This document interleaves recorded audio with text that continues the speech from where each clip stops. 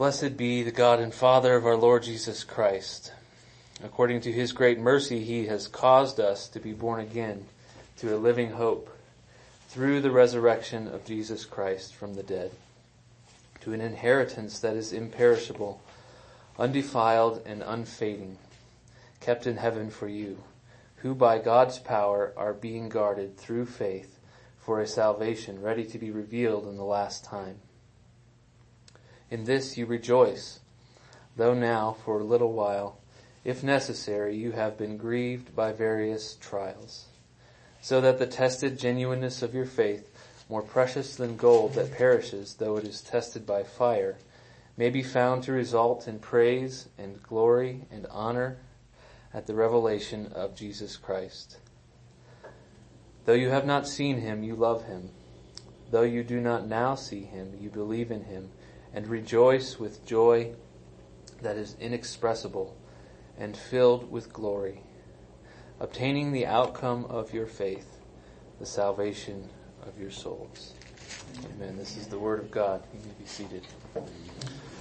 Let's go to God in prayer this morning. Our God, we thank you for your word. We thank you for your self-revelation to us. We thank you this morning especially that you have caused us to be born again to a living hope, and that you have for us an inheritance that is imperishable, undefiled, and unfading. And God, as I particularly feel feeble this morning, I pray that you will move by your Holy Spirit, that we would have our eyes opened by your word. In the name of Jesus, I ask these things. Amen. So as I said, this is a single sentence. And so let's begin with the beginning here. We have had described to us the glory of our salvation. And as I spoke about last week, in past, present, and future, our salvation comes to us.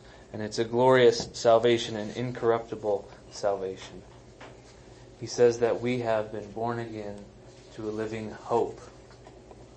And that our hope really is this inheritance, this future thing that will come to us at the revelation of Jesus. This salvation that is being kept, being stored, being guarded for us for this day when Jesus returns. It's a future hope. And he says in verse 5 that we're being guarded for a salvation through faith. This salvation will be revealed in the last time. And then here we start in verse 6. In this you rejoice. In this salvation you rejoice. So as we begin with this idea of hope, there's kind of two ways you can go. You can either kind of lose hope, or you can almost over-realize hope. You can have an over-realized eschatology, where the future things, the things that are promised for tomorrow, for the not yet, we apply them to today. So one way people do this is through like the prosperity gospel. You know, we see this inheritance, these riches that will be ours, and they're good things. They are our riches and our glory, and they want to apply them to today, that we will be free from suffering and free from the burdens of financial loss. Or another way, have you ever heard of the 7 mountain mandate?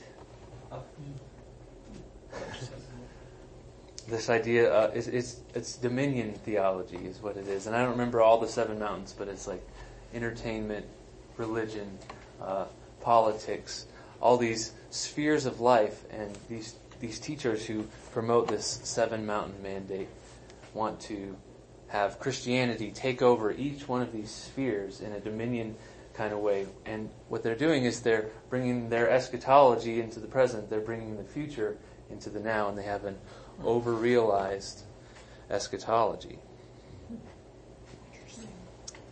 I too struggle with over-realizing my eschatology, so I brought an object lesson. This kind of represents this text to me. I made this carved this a few weeks ago. I don't know if you can even see it. But it says in Greek, we know that when he appears, we will be like him. That's what it says. And so the reason I carved this and put it on my wall in my office is because so often I think I've arrived. I want to coast.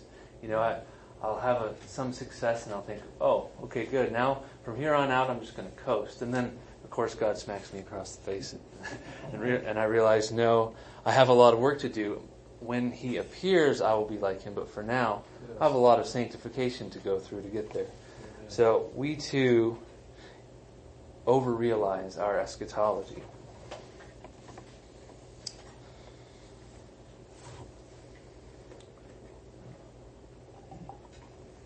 So as Peter writes this, it's almost as if when he starts to talk about hope, there's this objector in the back of his mind that says a couple things. One, well, what about trials? You have this great hope, but what about trials? You have all these trials. How does that reconcile with this hope?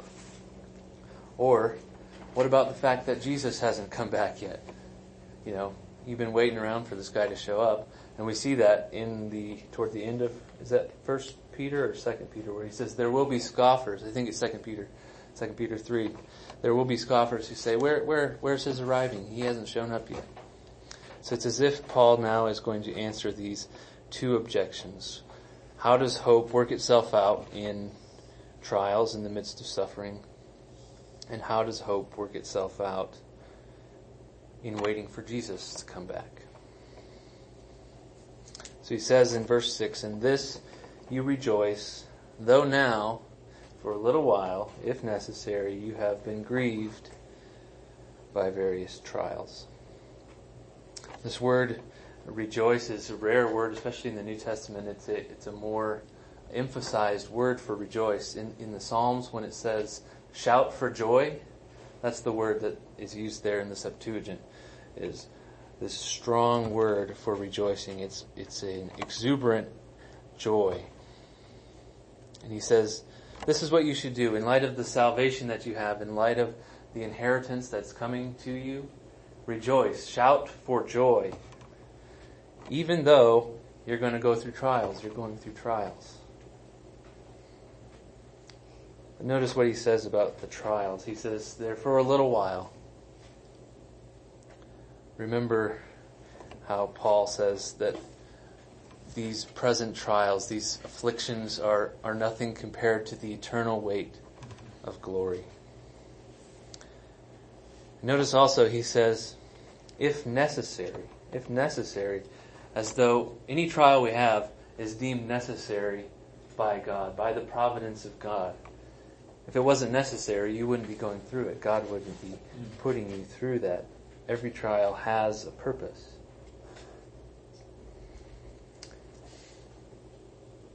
Now this next section really sticks out to me. He says, you have been grieved by various trials.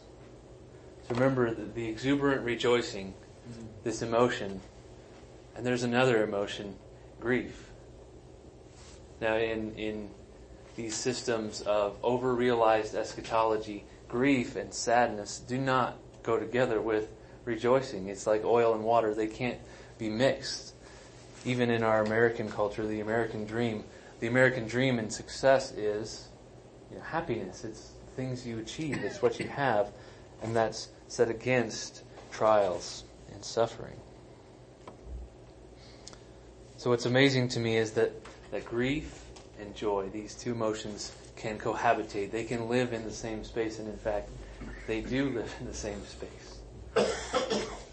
I was reminded, studying this, of Kelly's Aunt Judy's funeral. That's a bummer. People dying, that's not right.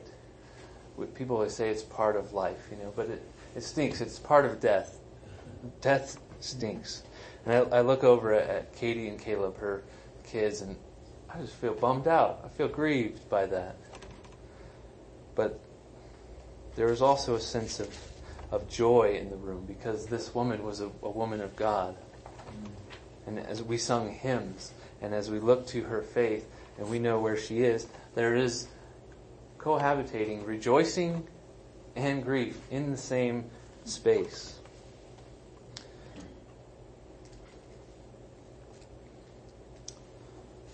And not only can we see that they cohabitate, but we can also see that, in fact, the one is produced from the other. That joy can be produced from grief, that it flows out of grief. You see that in verse 7. The first reason why joy flows out of grief is that it has a purpose, that God has a purpose in it. He says, so that the tested genuineness of your faith, more precious than gold that perishes, though tested by fire.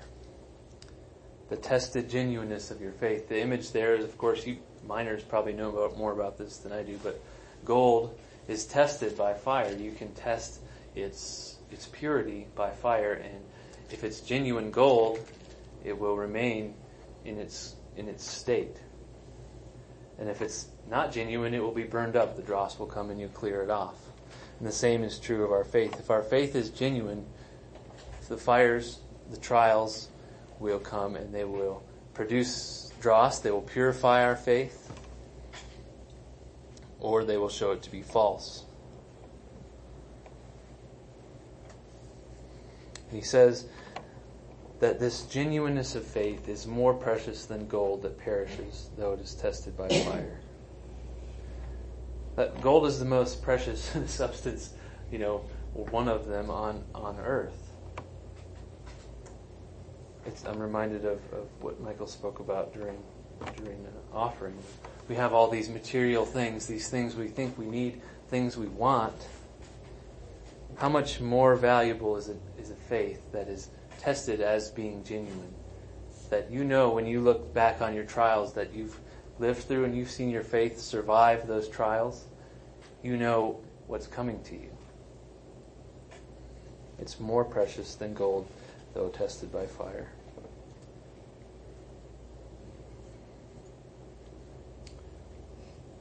So the first reason there why joy is producing, or trials produce joy, is because of the purpose God has in it. That is to solidify our faith. And the second reason why trials produce joy is the result. He says that these things may be found to result in praise and glory and honor at the revelation of Jesus Christ. So it seems like he might be saying Jesus' praise, Jesus' glory, or Jesus' honor here, but I think he's talking about us. I think he's saying, because of your faith, part of this inheritance that you will receive through Christ is glory. We tend to be very noble and say, I don't want any glory. But we do want glory. We want glory. We want praise. As Christians, most of the time, we don't get a lot of praise. I was struck by that with the DA speaking yesterday.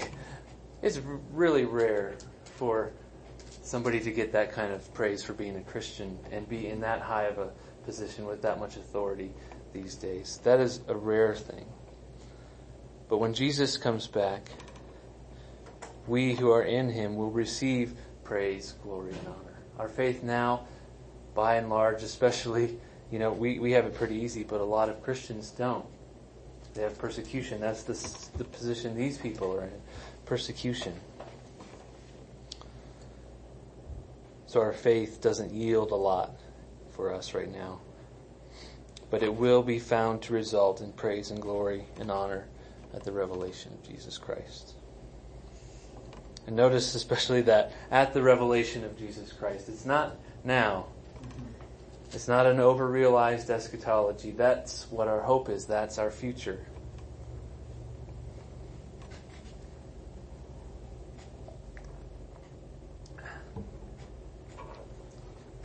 So the way that kind of works itself out in application for me is to ask myself these questions. When I encounter troubles, even the most mild troubles, sometimes I just lose my head because I'm so angry that this is going poorly. I was telling somebody a story this last week about how I practically lost my salvation trying to fix this gasket on my stupid washing machine.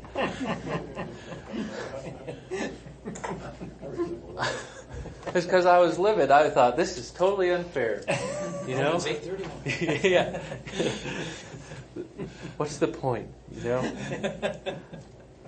But it's true. I'll lose my head over the littlest things because I think I'm entitled to something.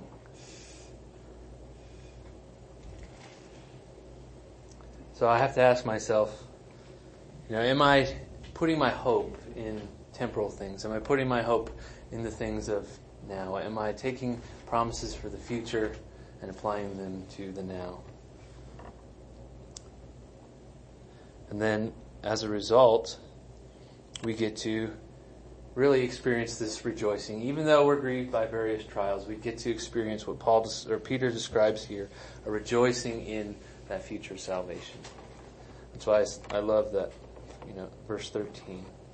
Therefore, preparing your minds for action, being sober-minded, set your hope fully on the grace that will be brought to you at the revelation of Jesus Christ. That's our only hope. We can't put our trust in princes, in, the authority, a Christian taking a position of high authority, these type of things. We can't put our trust in those things.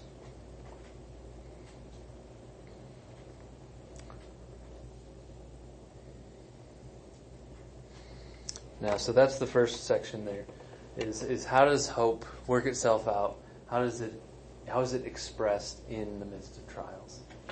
And it's expressed through a conviction that our trials are producing in us a more pure faith, that the tested genuineness of our faith will result in praise and glory and honor at the revelation of Jesus Christ. Now, the second sort of objection to our hope, we kind of see this theme in chapter 13, verse 15, the great apologetics passage. Give a reason for the hope that's in you.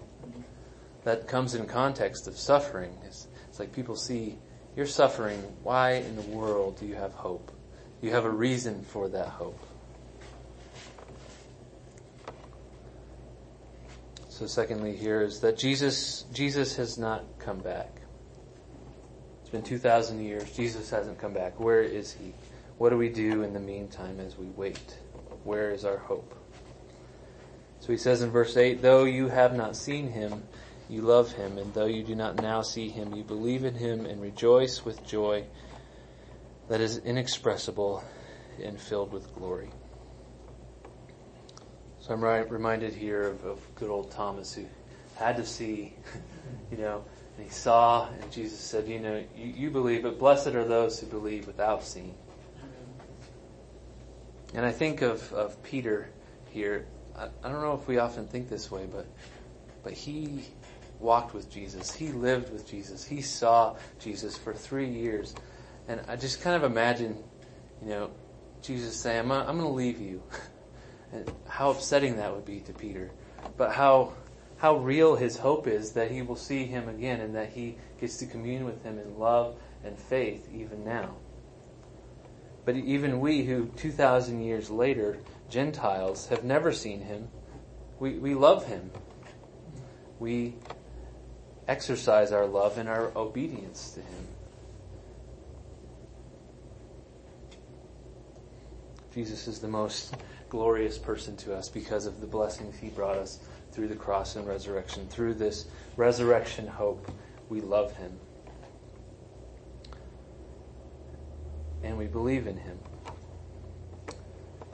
John is really good about this. He says at the end of John, I write all this stuff so that you believe. He's telling everybody, believe. All these miracles, all the things that Jesus said is so that you would believe, you people who didn't get to walk with him. Or at the beginning of 1 John, all that we've seen and heard and touched, we proclaim to you.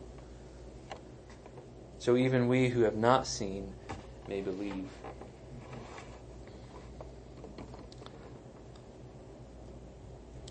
Not only do we believe, but we again rejoice with joy inexpressible and filled with glory. So joy itself can't be squashed by trials, nor can it be squashed by the fact that we wait for Jesus to return, that our inheritance is not now, but it's future. That doesn't do anything to squash my joy because it's guaranteed.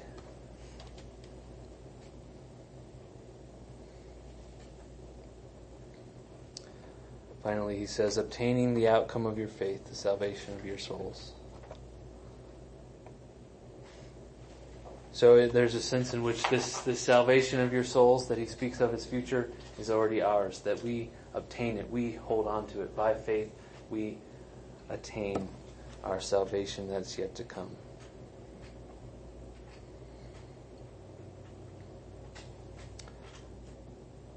So I feel like I've been pretty brief here, but I hope that this has been helpful. And I hope that if nothing else, you get out of this that our hope, this living hope he says we've been born unto, is not a subjective hope that is dependent on earthly things or on having a present,